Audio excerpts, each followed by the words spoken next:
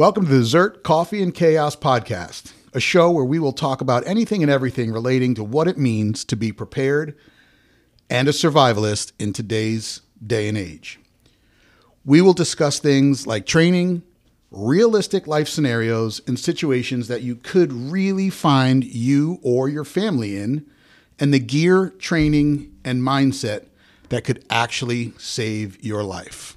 I'm your host, Chris Bartagone, and with me today is longtime friend and author, Daniel Judson. Dan, welcome to the show. Thank you, Chris. So, author of the Agent series. Yes. All right. 13 books published so far. Yep. And a Seamus Award winner for Best Original, is it PI paperback? Yep. Awesome. Yep. So, Dan, give us a little bit of information on that. You as an author, give us a little bit of background on you in general. Born and raised in Connecticut. My paternal line traces back to the American Revolution. Wow. And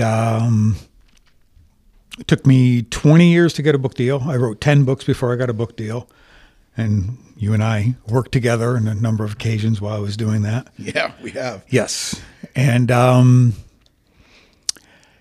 really, you mentioned the realism and the training. And when I wrote the Agent series, I was determined to really have it as realistic as possible in terms of, the effects of violence. And, we discussed the other day about, how in movies, heroes often get up and continue with full strength when it's medically impossible for them to do so. Right. And I wanted to avoid all those kinds of situations. I also wanted to, address an ongoing cliche we see in films where people inside a vehicle will discharge a firearm and nobody is puking from the concussion.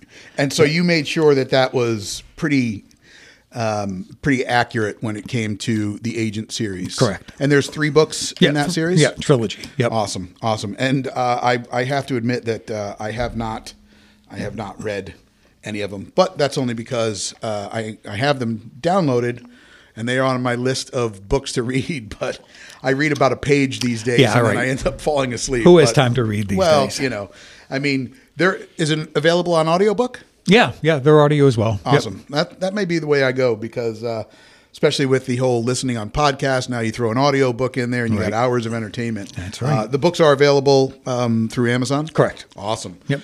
And so would you say that the Agent series, obviously that's your most recent and that's kind of where your passion lies with that kind of novel? The series I started in 2015, and I think the third one came out in 2019. Awesome. And I've always wanted to do military thrillers, and I'd started with PI novels, and then I wrote a serial killer novel, and then a crime novel with FBI and mobsters. Sure. And did a couple dark noirs and stuff. So I've tried a lot of different genres, but when I got the chance to do a military thriller, I was really excited because I've always wanted to do that. Awesome. And so we talked about us working together in the past, and I kind of tried to figure it out. I think it's been about 20 years since we've known each other. Yep. From days working in the hotel many years ago to. And it's funny. We talked about. I was telling somebody else that you and I had started to do the mixed martial arts stuff before it became mainstream. Like just in the very beginning of it. Yeah, like 94. It was when we were working at the hotel, and I remember we would find each other in the conference rooms, and we'd be like, "Yeah, let's try this. Let's try this." And you see where that's grown from now, or grown up till now, and. Me being an older gentleman now with a brand new knee, I'm excited to try things, but I think that sport has evolved to where it might be, I might not be bendy enough when it comes to to being able to do that stuff. But that's one of those skill sets that I feel is really important when it comes to personal protection, and obviously it's cool to be armed and to have mindset, but to be able to defend yourself without a firearm or without a piece of equipment or a tool, I think is very important. Yeah, at our age, it might be time to explore Krav Maga. Yeah, exactly. And I remember the first time I took a grappling class, I came out of it, was like, all right, I'm never going to wear shorts again in public, because you're taking someone down in a parking lot with, bare knees. Forget it. Yeah. You're going to get more damage than they are. Right. So today's episode, we've been talking about this leading up to this, and the title of today's episode is The Prepper's Mindset, and I wanted to add to that and kind of the prepper's mindset in today's world, and when we sit here and we think about what we've seen for the past 2.5 years, it really lended itself to open, I think, people's eyes to what it means to be a prepared individual. So I guess your prepping journey, what got you there? I mean, and I guess before you can answer what got you there, how long have you been a prepared individual? We'll say, that mindset of, you just don't leave the house every day with your cell phone and your keys, and you don't have a plan. So, well, it's interesting. Quick, just one little side note is that I always, I grew up watching Star Trek, the original series, and it was always interesting that the away team had their phaser, their communicator, and their tricorder. And I only realized that in modern times we have, with our sidearms, we have our equivalent of a phaser. We have our cell phones, which are communicators, and our iPads, which are our tricorders. Right. And I never, it's like, oh, who'd have thunk? Yeah. Now, did they always travel with a medical officer? Yes. So yeah, they had their first aid kit. Yeah, that's right. In the form of a human. That's right. Look at that. Look at that. Yeah. Man, it goes back to that whole Simpsons predicting the future thing. Right. Now, apparently Star Wars predicted what we carry every day back in the original. Star Trek, yes. Star Trek, yeah. sorry. Star Carried Trek. Yes. The exactly. old original, Yeah. the original with Captain Kirk. Yes. So, all right. So when, again, we joked about this the other day too. I talked about traveling as a younger individual with my family, and I would always bring rope. Right. Like I felt like rope was that prepared piece that I needed to have. Yep. So what, I guess, how long have you been on this journey, and what got you there? Well, when I was a kid, I watched the show called Wild West with Robert Conrad, and he played a treasury officer, and he always had these gadgets on him, and that always stuck in my head. And Batman had the utility belt, and so that always been something that I was interested in. But it was when I saw in college, I think it was fall of '82 or spring of '83, I saw The Road Warrior, and I'd seen Mad Max before. Sure. And Mad Max, there was still society. They had police force, ambulance, hospital, prosecutors, public defenders. It was still a little bit of society, but Road Warrior was all out apocalypse, and Max had stuff in his car. And the day after I saw that, I started putting stuff in my car, like a gallon of water and a box of saltines and an old rolled up Army surplus blanket. And Max had a pair of bolt cutters that served both as bolt cutters and as a weapon. Sure. And I was like, hey, that's a great idea. So I went and found a rusty pair of bolt cutters at a flea market and threw that in the back of my car. I also had a motorcycle the summer before, so I still had the helmet, which we called back then crash helmets. And I remember keeping it on the front seat, the bench seat of my 73 Pontiac Ventura with the 350 V8. And it was both my armrest and my, when stuff really comes down, I've got my helmet ready to go. So now have you replaced that with a ballistic helmet? Not night yet. Vision yet? I haven't. Okay. I haven't taken that leap yet. Gotcha. Only because I look very silly in hats, any kind of hat, for Yeah. some strange reason. So. Well, and it's all about how you look. Oh, yeah, right? I mean, that's it. I mean, you have to look good. You have to, in yes. that apocalyptic Yes, setting. that's right. So it was more, I guess, maybe fiction based, that you felt that it was a time to maybe, like you said, keep stuff in your car. Right. I had seen earlier, there was that famous miniseries on ABC called The Day After, which traumatized everybody in my generation, Right. because it was about a realistic nuclear attack on a part of the United States. And that presented the problem, and Road Warrior, when I saw a couple years later, presented the answer. Got it. Start preparing. Right. Start having supplies in Right. case you, yeah, I get that. Right. No, and I think that's a great, kind of a great way to look at it. You know, I mean, how many people out there, I guess the lead into that was how many people just every day leave, they put their cell phone in their pocket, Right. they grab their keys, whether they're carrying a firearm or not, and they get in their vehicle and then they drive. Yeah.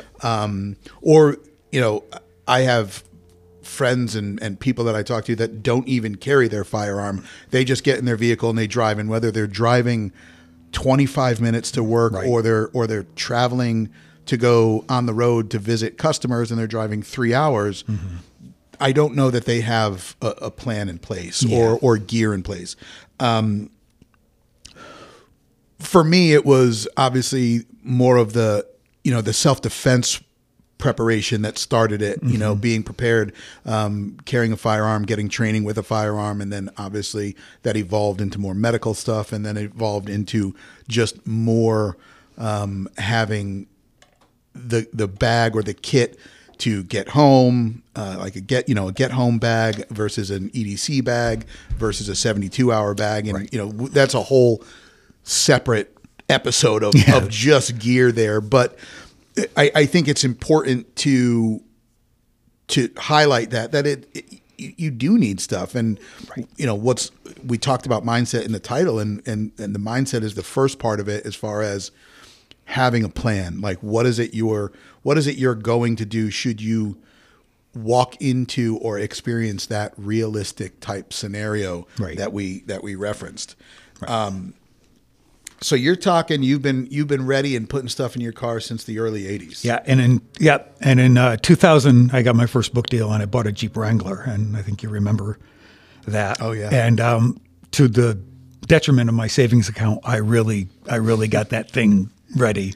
And one of the things, I mean, I would have a below zero rated sleeping bag in the back, a 2-person tent. I had water. I had medical supplies. I had fire extinguisher. I had sterno cans to keep yourself warm and to prepare food and all those things. And people would look at my Jeep and they're like, "What the hell are you thinking?" And I'm like, I could survive in this vehicle for 4 to 5 days in sub-zero temperature. Yeah, that's what I'm thinking. So you hit on something which I like, and one of our instructors and hopefully a guest on the show talked about having stuff in your kit, in your gear, that is dual purpose, not just something. And so you brought up sterno, so you can use it to cook food. And obviously this was sterno back in the day, but you can use it to cook food, but also for warmth. And I like that. That's a good idea. You know, that's a multi purpose tool, if you will.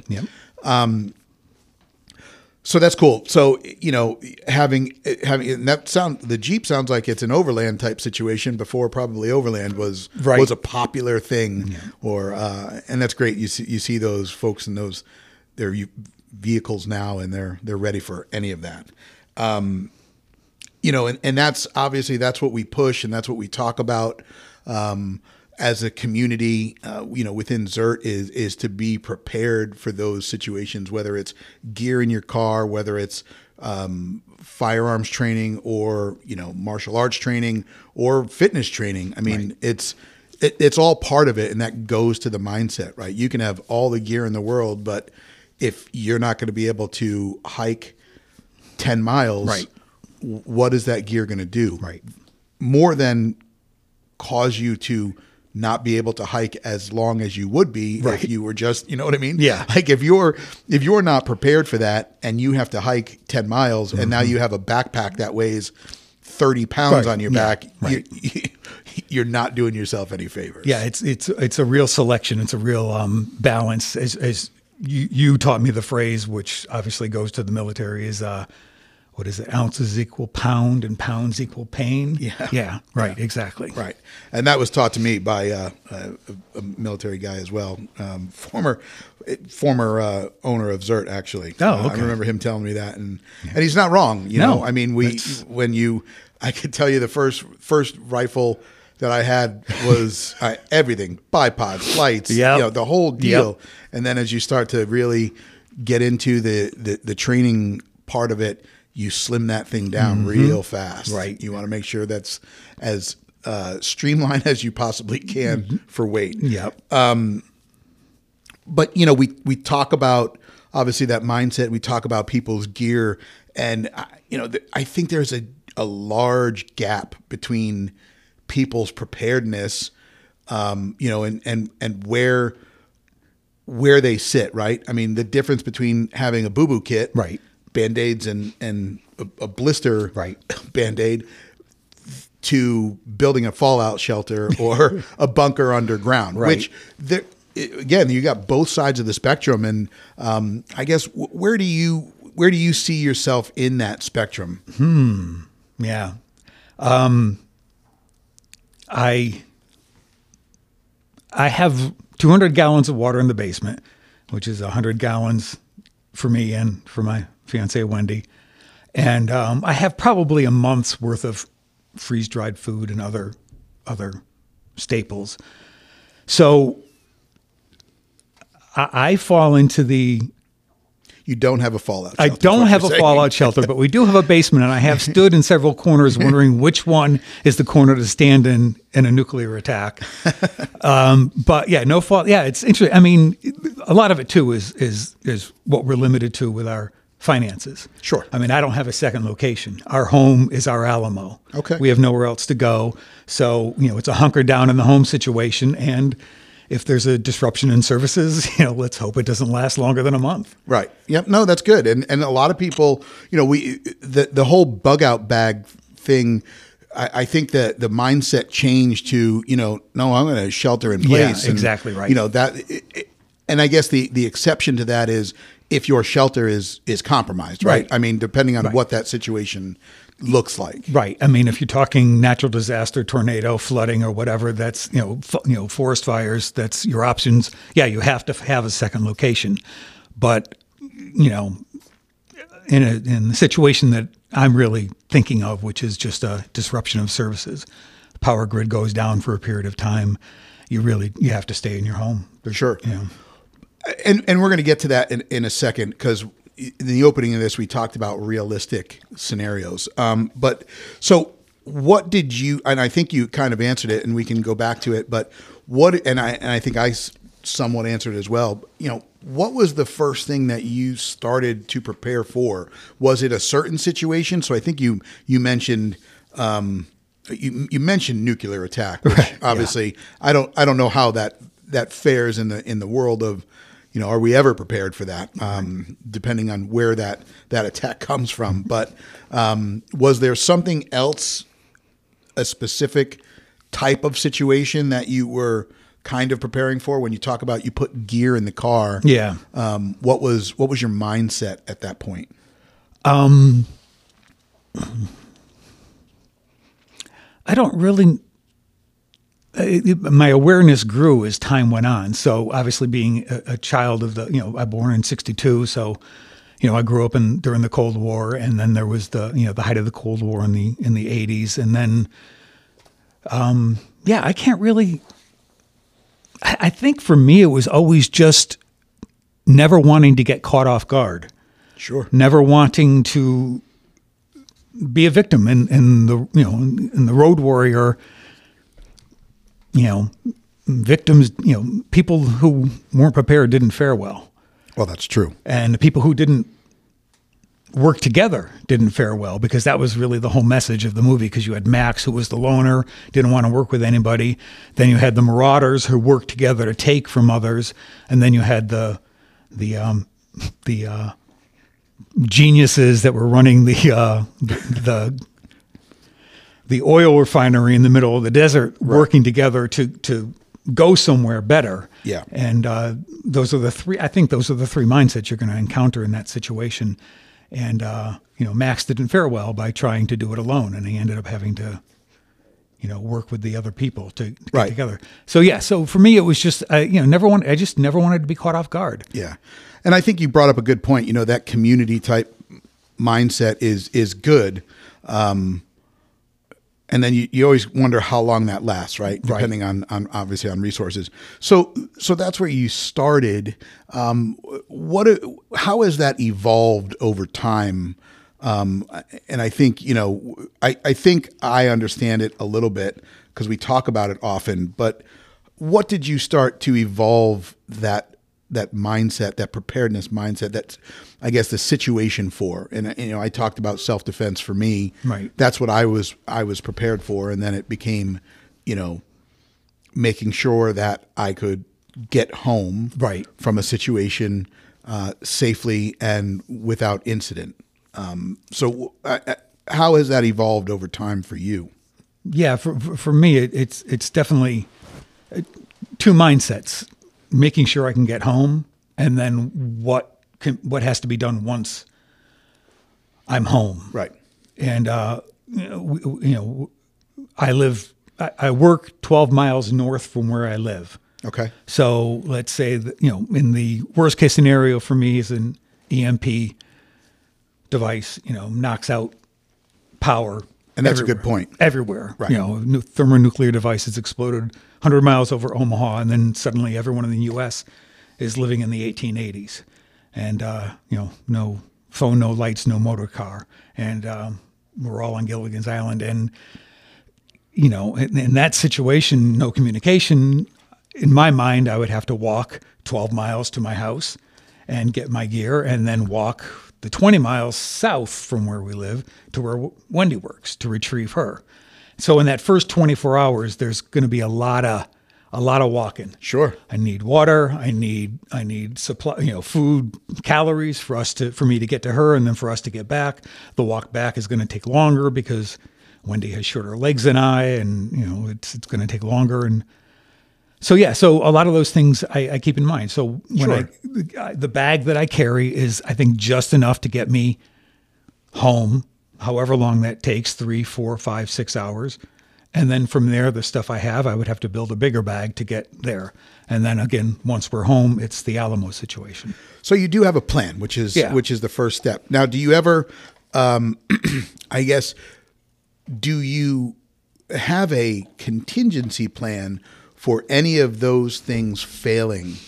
That's a really good point. Right. So just to kind of go down that rabbit hole for a second. So you talked about the 12 miles that you need to walk home. Mm-hmm. Now you have no ability to communicate with your fiance at this point. Right. So what do, and again, this is kind of an open-ended question. Yeah. This isn't some, we don't find the answer today, but it allows you to think about it, and allows the listeners to think about it. Like, that's great that you have a plan, but is there a contingency if one of those things fails? Because I know that there's a quote out there. It's, make the plan, execute the plan, correct, expect the plan to go off the rails, throw away the plan. Yeah. So it's, it's having that secondary or that backup plan. Right. I was talking to a friend of mine last night who said, what are you kind of prepared for? And the first thing, or the last word that I mentioned in what's your realistic thing is I mentioned family. Like, the first thing you're going to do is ensure that your family is safe. Correct. Right. Yeah. For me, where I live, from where the rest of my family lives, being a single guy, it's, the planning starts now, right? Right. And you have to get people on board with, okay, do you have an idea of what you're going to do? Just convincing somebody that they need to keep a bag in their car that will allow them to provide medical assistance to themselves, or maybe somebody in their daily activity, is a stretch at times, because they're like, what do I need that for? Right. I'll just pick up my cell phone. Right. I said it to a friend of mine. I said, you drive 45 minutes to an hour a day. I said, have you ever thought about what happens if you're broken down and you have no cell, or no, you're broken down and you need help. Right. And they said, oh, well, I'll just use my cell phone. Okay. And what happens if you have no cell service? Right. Now, this has happened to me where I broke down on the side of the road. I go grab my phone, I look, and I was on the Harley, and I was like, oh, wow, I've got no bars. You were out of service. Nothing. I remember no service. telling me that, yeah. And I'm watching people drive by me. Yeah. Nobody's stopping. Right. Now, could I have exaggerated my need for assistance? Yeah, sure. But take that scenario and you're now on a road, it's at night, Yep. and nobody's driving by. And even if they are, it's at night. They're not stopping. Right. What was my plan? Well, I mean, I didn't have a plan. Right. I didn't have any kind of gear. I had a cell phone and I walked till I got a bar. Yep. And I was able to make a phone call and provide a location to get, obviously, somebody out there for help. But so I kind of went down a rabbit hole, but convincing people to create a plan is the first challenge. Right. Have you walked into that? Have you walked into that hurdle or that? Well, I mean, I've been in situations. I remember once I was driving home from the hotel and my Jeep ran out of gas. My gas gauge had broken and I didn't realize it, and it was stuck on a quarter of a tank. Sure. So I was like driving around for a couple of days. I was like, wow, I'm not using any gas. It didn't dawn on me that my gas gauge was broken. And on the way home from a late night at the hotel, and I ran out of gas and stuck on the side of the road. And this was pre-cell phone. No, this was actually during cell phone time, Okay. but I noticed that my cell phone was almost dead. I was like, and I had a charger. Charger wasn't fully charged. No. So, and I called AAA. It took them 3 hours to get there. Right. Because it was, 2 a.m. and it's Southbury AAA and Right. Which goes back to a point that we will drive home repeatedly on this show is nobody is coming to save you. Can't count on anyone to come and save you. Right. So, yep. So I was sitting there, and probably in the time that it took AAA to get there, I could have taken my empty gas can, walked to a gas station, filled up, and just driven home.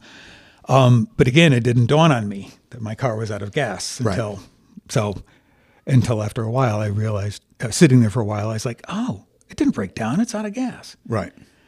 So, yeah, so that was that was, as you were saying, I had a plan. I had a charger. This was early in the cell phone days, so the chargers weren't as good as they are now.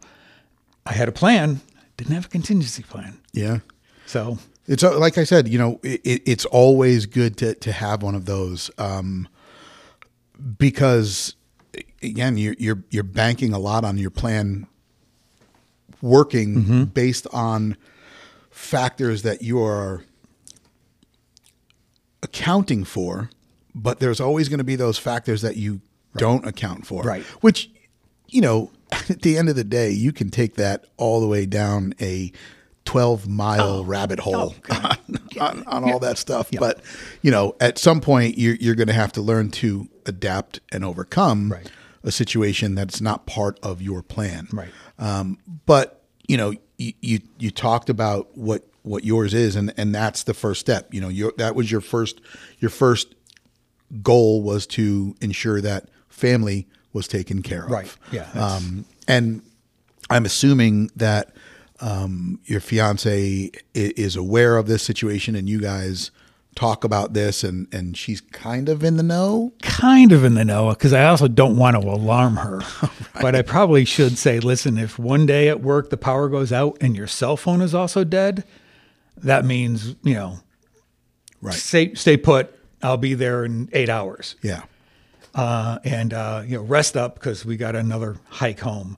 That's the key too. If power goes out and your cell phone's working, it's okay. We're still good. It's just power went out for whatever reason. Right. You can communicate. We could communicate. But if you wake up one day or you're at work one day and suddenly the lights go out and you look at your phone and your phone is also fried, you go out to start your car won't start. That's when you know. That's the worst case scenario. So that's a good point, right? Like, we obviously don't want to alarm anybody and say, if your cell phone is dead, and but there's contributing factors. If your cell phone is dead, like there's no screen anymore, right. and your computers are off and your lights are off and your car's dead, then it's it's time to think about, okay, what just happened? Yeah, you got 24 hours because you're not able to watch the news, like you have all of those things, right. But, I know that there's a group within our community that communicates a lot through ham radio. Yes. And I think that's a very important piece of being a prepared individual or a survivalist, that not a lot of people are either aware of or are tracking on. I'm sure that there's a whole community out there. And like I said, there's a whole internal group within our community that does weekly check-ins through ham radio, through Zello, and they pass information along. Yeah. I know that a friend of mine reached out to me about the community and the organization and asked, okay, great. What is your plan if the cell phone towers go down? And I told him, I said, well, we do have a group that operates through ham radio. Right. And we can get information that way. Two-way radios aren't going to cut it. They're limited. They're limited. So you have to have that plan. But to continue with the rabbit hole situation, if you have a ham radio, you better make sure your ham radio is in a Faraday cage, or replacement parts are in a Faraday cage. Right. Because if there's a pulse, the ham radios go down as well. Yeah. So Sounds like you have a little bit of experience with ham radios. A little bit, but okay. I have a lot of experience with rabbit holes because. Got it. Yeah. Well, there you go. So. I think that's the other thing to be very, very accurate with. Yes. I mean, you and me both. Last night, I think I was up from 1 a.m. till 3 a.m. with the brain just churning and turning, just like, okay, what about this? What about this? And then you start heading to the internet, and you're like, okay, what rabbit hole are we going down today? So I want to talk gear, like as a prepared individual. I think there's a couple of things that you can lump into this bucket, right? There's mindset first and foremost. Right. Yeah. There's gear, the stuff and the tools that you're going to use. And then there's skills. Yes. I personally think, obviously, in order of importance, and again, this is an opinion, and we all have them, and they all vary. In order of importance, I think that the mindset is your first and most important, and then your skill set is your second most important. Right. And lastly is the gear. Yes. Because it's great if you have the ability to make fire with a lighter, but the skill on knowing how to make a fire without the tool is most important. Right. What do you think about that? Yeah. I mean, I have individually, I have cotton balls at home. I have petroleum jelly at home. But put those together and you've got really good means of starting a sustainable fire. Sure. If you can get the spark going. And there's a lot of what I really like are the like we've talked earlier, the duality, the dual purpose things, the things that serve one purpose, but in a desperate situation, either on their own or combined with something else, can serve a different purpose. Sure. And it's just fun to pick those things out. And right now, the only thing I can think of again is the petroleum and the cotton balls. But there's a lot of things around there, laying around that. It's so you don't want to be a hoarder, but there are some things you don't want to throw away because this might come in handy. Oh God! Yeah. And that's another rabbit hole too. Yeah. Well, I'll get this because I might be able to use it, or I might need it. Yeah, and that's. And you just brought something up, and it's funny because obviously I listen to a bunch of other podcasts out there, and they're all great, and I love to hear different people's different points of view. When one of the, I guess, stigmas with being a prepper or a prepared individual or survivalist is they're looked at as hoarders because, like you just said, you're bringing all these things in, and I've heard other people talk about being a minimalist. I don't like that term when it comes to this. I mean, I think it's maybe an efficient, prepared individual, and that's again having the duality of gear that serves multiple purposes. A lighter, for example, you can be used to light fire. It can also be used, and then obviously you have a form of signaling with using a lighter. Sterilization. A compass can be used for navigation, but also can be used for signaling. So everything has a separate or a secondary purpose. And I think that's very, very important is to have gear. But I go back to that, having an IFAC or medical equipment it means nothing if you do not have the skill set to use it. Right. And whether that's, for you or for other people or for your dog, like those are all, again, skills outweighs gear in the long run to me. Right. Can you buy a Sammy splint or whatever and keep that in your bag? Yes. Can you also use other items to make a splint should you need to, if that gear gets lost or failed? And again, having the gear is great, but what happens if you get separated from that gear or that gear gets stolen from you or whatever that case may be? So skills are going to outweigh gear, in my opinion. So again, I just go down the list of importance to me is mindset, skill set, and then gears. Agree. Yes. But I guess if we had to, look at both of them, taking a look at your inventory, if you will, for gear and for skills, is there a piece that's missing for you? And we'll start with gear. Like, what's missing for you gear wise?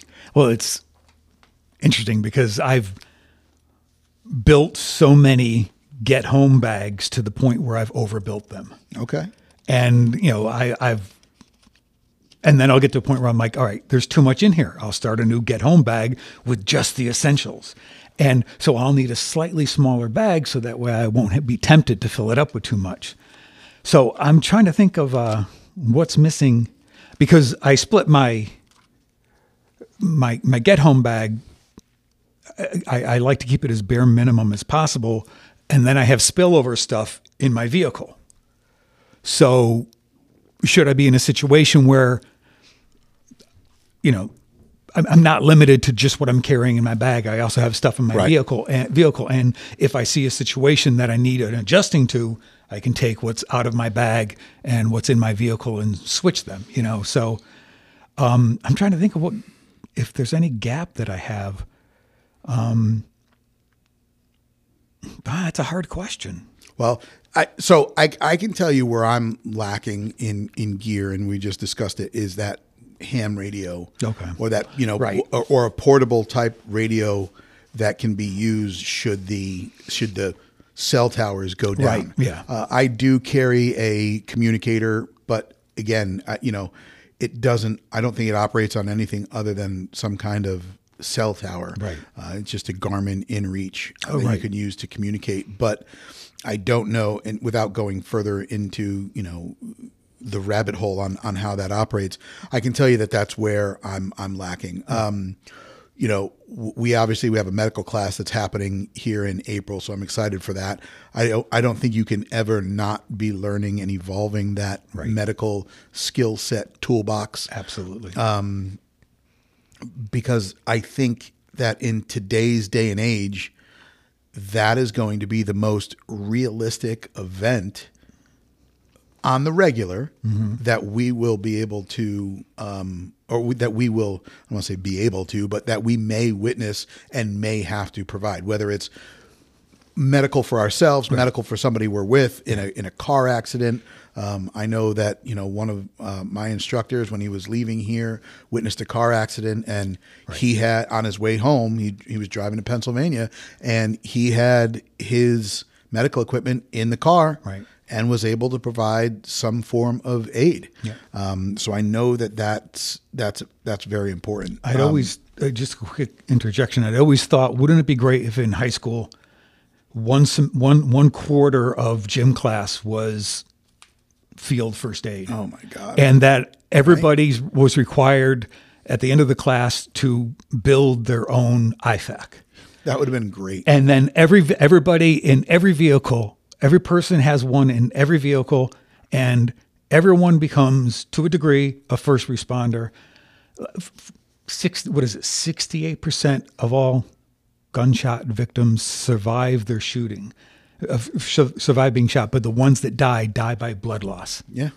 And if everybody had an Israeli battle bandage, whatever, or even a makeshift one, it had a little bit of duct tape and a piece of cloth, if you could stop the bleeding until the actual first responders get there, wouldn't that be great? Yeah. It's funny. You bring that up, you look at the curriculum being taught kids these days, and, they went to change regular math to Common Core math. How about leave math alone and just, if you want to change something, how about we add something like that? Like, medical, and maybe there is, I don't know. I don't know. Is there any kind of first aid being taught in schools? If there's not, there should be. I mean, I learned CPR because I did the lifeguard thing. Right. Yeah. But I didn't learn how to stop bleeding. Sure. I didn't learn how to make a makeshift chest seal. Right. And all those things, they're right out there. They're easy to find out. Yep. And again, that's why the class that we're having is focused on that. I've had questions of people asking, is it CPR? And no, it's not CPR. And I know that there's some regulations and or parameters as far as CPR now, right. But it's a, stop the bleed, tourniquet, like it's all stuff for, what you would carry in your IFAC. Right. To provide medical assistance. Right.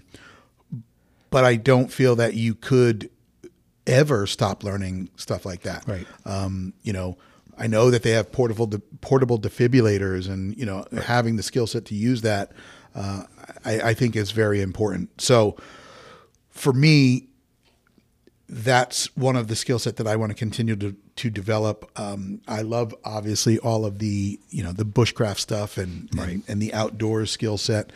Those I believe are great to have.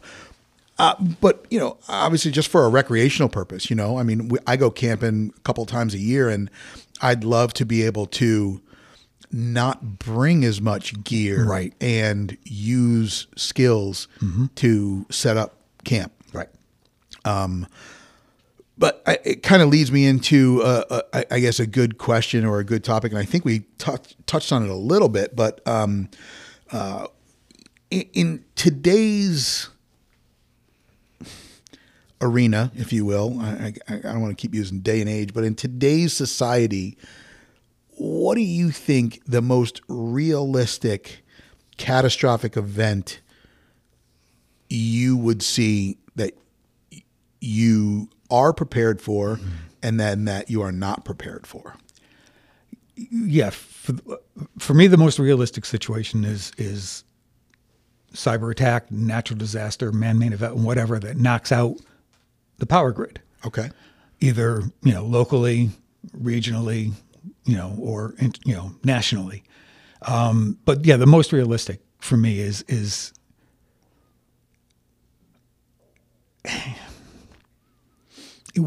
where we live, we only have to deal with the occasional nor'easter. Right. So we're lucky in that regard. We don't have to deal with, we don't have to prepare, like I said earlier, for tornadoes, for, forest fire, wild, thousands of acres forest fires or anything like that, like they have to deal with out in California. So there's so many of them. I know, right? I mean, when you start to think about it, there are a bunch of realistic real world scenarios that we could see. Yeah. We talk about, so you just talked about the grid and power outages. I mean, we just saw attacks on power exactly. grids and not even high tech ones, people with their freaking rifles, right. Shooting out. And the group, the group that we have in North Carolina, some were prepared for that. So they started communicating that information, and, our folks, they had generators, they had food. Mm-hmm. Again, they weren't really nervous or stressing about it because they have been prepared for that situation over time. Right. I think one of the most realistic things, like we said, we just talked about, is some kind of medical situation where you would need to provide aid to yourself or your family, or maybe out in public. That obviously comes down to if you choose to, right? But I think that's one of the more realistic things. Obviously, we sit here and we train with firearms, and we're always prepared for that type of situation. And I hope I never have to use it. Right. But I'm confident enough to feel like I'm prepared for that situation. Right. My get home bag is set up for the amount of driving that I'm doing. Right. That's yes. I'm not driving a lot every single day. Right. But I do have a second, I don't have a second bag set up. I have a second bag set up that's more of a bug out bag, and I have a case set up should I need to go for longer. But one of the ideas that came out in just some conversation back and forth is having a larger box, if you will, in the truck that has additional gear. Right. Should you need to add to it. Speaking to another member in the community, they have a bag that has a little bit more room. Their get home bag has a little bit more room in it. Should they need to add stuff while they are getting home. Exactly right. In one of my situations, I actually used to carry my get home bag in a larger bag. So that way, if I needed to, I would carry both. Sure. And the other one would be great for picking stuff up along the way. And there's also, are you hiking home in the winter or are you hiking home in the summer? Right. Everything, Yep. you build bags accordingly. Yeah. We were, again, talking to somebody else. We were talking about footwear, in the summer, you want to rock your Hawaiian shirt and shorts and flip-flops. That's great. But man, you better have another pair of shoes in the vehicle because you don't want to be hiking 12 miles with flip-flops right, on. Exactly. And like I said earlier, I haven't worn shorts since 1994, thanks to the Gracie course we took. Oh, man. Well, I'm a shorts kind of guy. Yeah. I'm a shorts and Hawaiian shirt kind of guy in the summer, Dan. I don't know if that's going to work for me. Yeah. We talked about, obviously, what we could see in today's day and age, right? And one of the reasons that I ended up here where I am and part of this organization is the conversation around XERT came up during COVID. Right. And it got me to thinking about it. And I was like, you know what? I was like, and we talk about the apocalypse type setting or the post-apocalypse type setting. And I said, well, the bottom line is if you were prepared for that type of situation, you were prepared for COVID. Right. And I got a look like, well, what do you mean? And I said, well, the bottom line is you had toilet paper, you had hand sanitizer, you definitely had ammunition, and you had a plan and a mindset of surviving that situation. You weren't freaking out. Right. You weren't running to the grocery store at 6 in the morning so you can get 2 rolls of toilet paper. Yeah. Which, did we ever figure out why we needed all the toilet paper back then? I think it was just simple. People, let me get what I really don't want to ever be without. Right. Yeah. So I go back and I talk about and even further, right? So that was why it made sense to be prepared. But when people sit here and you start talking about having a prepared mindset and being a survivalist, they look at you, and if they're not open to it, they look at you like, well, when am I going to ever need that? When is that ever going to happen? And I love it. Like, I get excited when they say that because I followed up with like, well, when did you ever think that the globe, the world would be shut down from a virus that originated in another country, and within days, weeks, months, the entire world was shut down. I'm talking economic, business, travel, and then on top of it, take it a step further, then you were, hey, you want to travel? You have to present us with this piece of paper. Oh, you want to keep your job? You have to go do this, right? So like that changed the world from a social and economic standpoint. Just doing a little bit of quick research. I mean, the amount of businesses that were shut down was astronomical. I mean, the number that I read was in June of 21, 6.2 million people were unable to work because the employer either closed or lost business due to a pandemic. That's a survival situation. Exactly right. When you lose your income and you lose your job and you lose your ability to provide, that becomes a survival situation. Right. And it starts with your mindset. Okay, well, what am I going to do? Right. Am I going to give up, or am I still in the fight? Right. By the way, that number in June of 21 was a fraction of what it was in May of 2020. Mm-hmm. Any idea what that number was in 2020, May? 49.8 million people. Yeah. And it's just, obviously and the number of businesses that closed or that were affected were in the hundreds of thousands. Mm-hmm. And it's just, so, oh yeah, when is that ever going to happen? Well, I don't know. It just, a form of it just did. Right. Were you ready for it? Right. Do you, now that you've seen it, does it open your eyes to being more realistic, or are we just going to pull the wool back over and you're just living in your happy matrix, so to speak? Yeah. There's, the denial. I've seen it in some people that the denial reflects. Also, when, people ask me, why do I have firearms? Why do I carry a firearm? Why do I have firearms in my home? And regarding firearms in my home, I was like, well, there's a fire department in your town, right? And they say yes. And I say, do you still have fire extinguishers? Right. I'm like, yeah, we have fire extinguishers. Yeah. What do you have the fire extinguishers for? I said, so we can put out a fire before the fire department gets there. Right. It's the same thing. As you said, you really have to, don't forget, there are millions and millions of Americans who the nearest sheriff is an hour away. Right. And where I live, the police department is a mile away, but I guarantee you it's, they're not going to get to my home within, 60 seconds if they're on patrol down the street. But also you have to realize police aren't required to enter your home. Right. If you're, so there could be 5 squad cars outside my house within a matter of 4 minutes. But what good is that going to do me if they're not going to come inside? Exactly.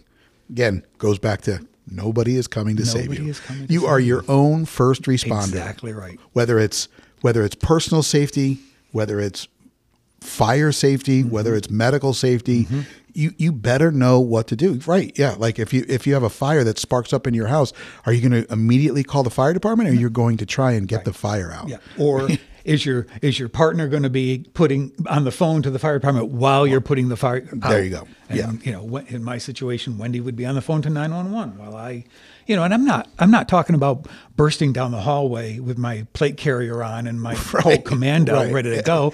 Yeah. In our situation, we would be barricaded in the bedroom with her on the phone in a safe corner and me watching the door. Right. If anybody comes through the door, Right. that's when I become. Yeah, and that's obviously that's very state dependent. Mm-hmm. Yeah, exactly right. Some of the states that you live in, you have the right to defend. Some are the castle doctrine, whatever. Obviously, know what those are in your area before your local laws. Before you know your local laws all the time. Yeah. So, going back to that COVID experience or that pandemic experience where it shut down, obviously nobody expected that to be what life is, but some were prepared for it. Right. That, and I'm sure that preparedness started with the mindset. Mm-hmm. It moved on to their skill set, and then obviously their gear locker, if you will, on what they had and what they didn't have and how important that was. Right. We can provide all of the training that's necessary within the community and within the organization, and we will. But it pays to go and continually be a student, right? To go continually want to learn new skills. Right. Learning a new skill every day is important. Whether it be how to tie knots, whether it be how to hand load ammunition, or load your own ammunition. Right. we talked about, obviously, you mentioned food a couple of times and that you have a certain amount of food. And I know what how you feel about animals. Yeah. And it's very similar to me. Obviously, I have a dog and I love my dog and I like animals, more than people sometimes. Yes, right. They are less judgy, but at the end of the day, animals are a food source. And in a time when you can't go to your local ShopRite to pick up meat, you may have to get your own meat. And I think that's very important. And one of the skill sets that we've talked about, that I've talked about within the organization is, sure, can you shoot a deer? Right. And anybody can probably shoot a deer. And it takes less skill to shoot a deer than it does to process, to dress the deer. Yeah, Yes. to dress it. I think that's very important, because if you shoot a deer and that deer is 5 miles from your camp, if you're in that situation, well, how are you getting that deer home? Right. Or better yet, again, how are you processing that to provide food for your family? So, we go back to offering training and talking about it, and it makes so much more sense that skills will always outweigh gear. Yeah. And again, that's my opinion. I'm sure some people share that opinion and some people don't. Right. Yeah. I mean, you asked me where I was lacking, and that's definitely where I was lacking, and it's where I am lacking. And it's, it's the expression that the skills our grandfathers knew and our fathers knew that we don't have. And my father was born in the Depression, and he was the oldest of a family of 8, and he hunted back when hunting was a way of getting food or trading or selling, pelts. Yep. And, I remember, watching him dressing a raccoon in the garage and not liking it and turning around and leaving. And I'm like, I should have stuck there and learned what to do. Yeah. Yeah. It's definitely, that's the other thing that I'm lacking is that skill set. So that is definitely something we're going to be adding to the toolbox. And again, I want to add as much as I possibly can to the toolbox. I know that I just signed up for a couple of awesome courses over the next few months with a firearms instructor that I'm excited to train with.